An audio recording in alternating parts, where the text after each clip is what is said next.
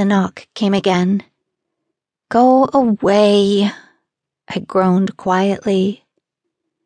So easy to stand up, walk to the doors, open them, lean a little too far over the railing. I snuggled deeper into the plush carpet. It didn't seem right the way my body was cradled against the softness. Not fair.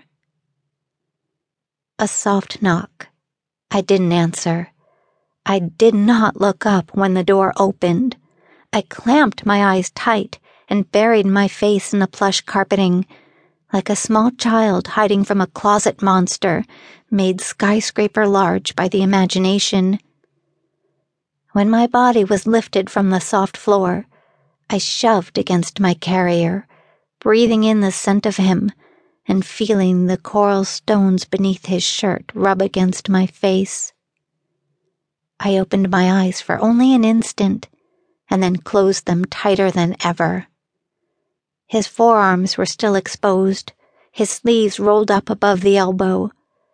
That exposed, jeweled skin reminded me of his arms lowering Sarah. "Please, leave me alone."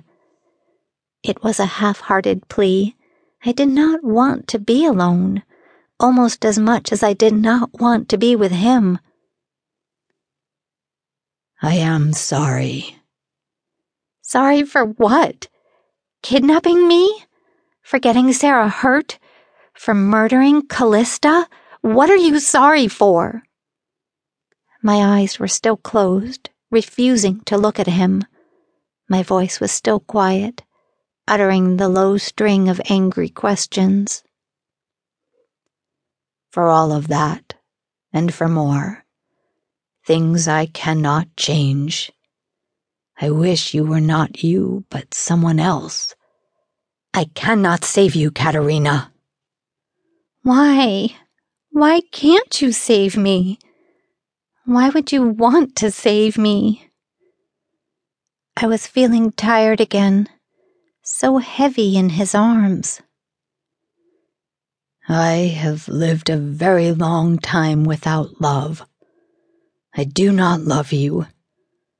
Only the idea of you. But that is love. If I could save you, I would. But saving you from death, to cherish you against your will, is no better fate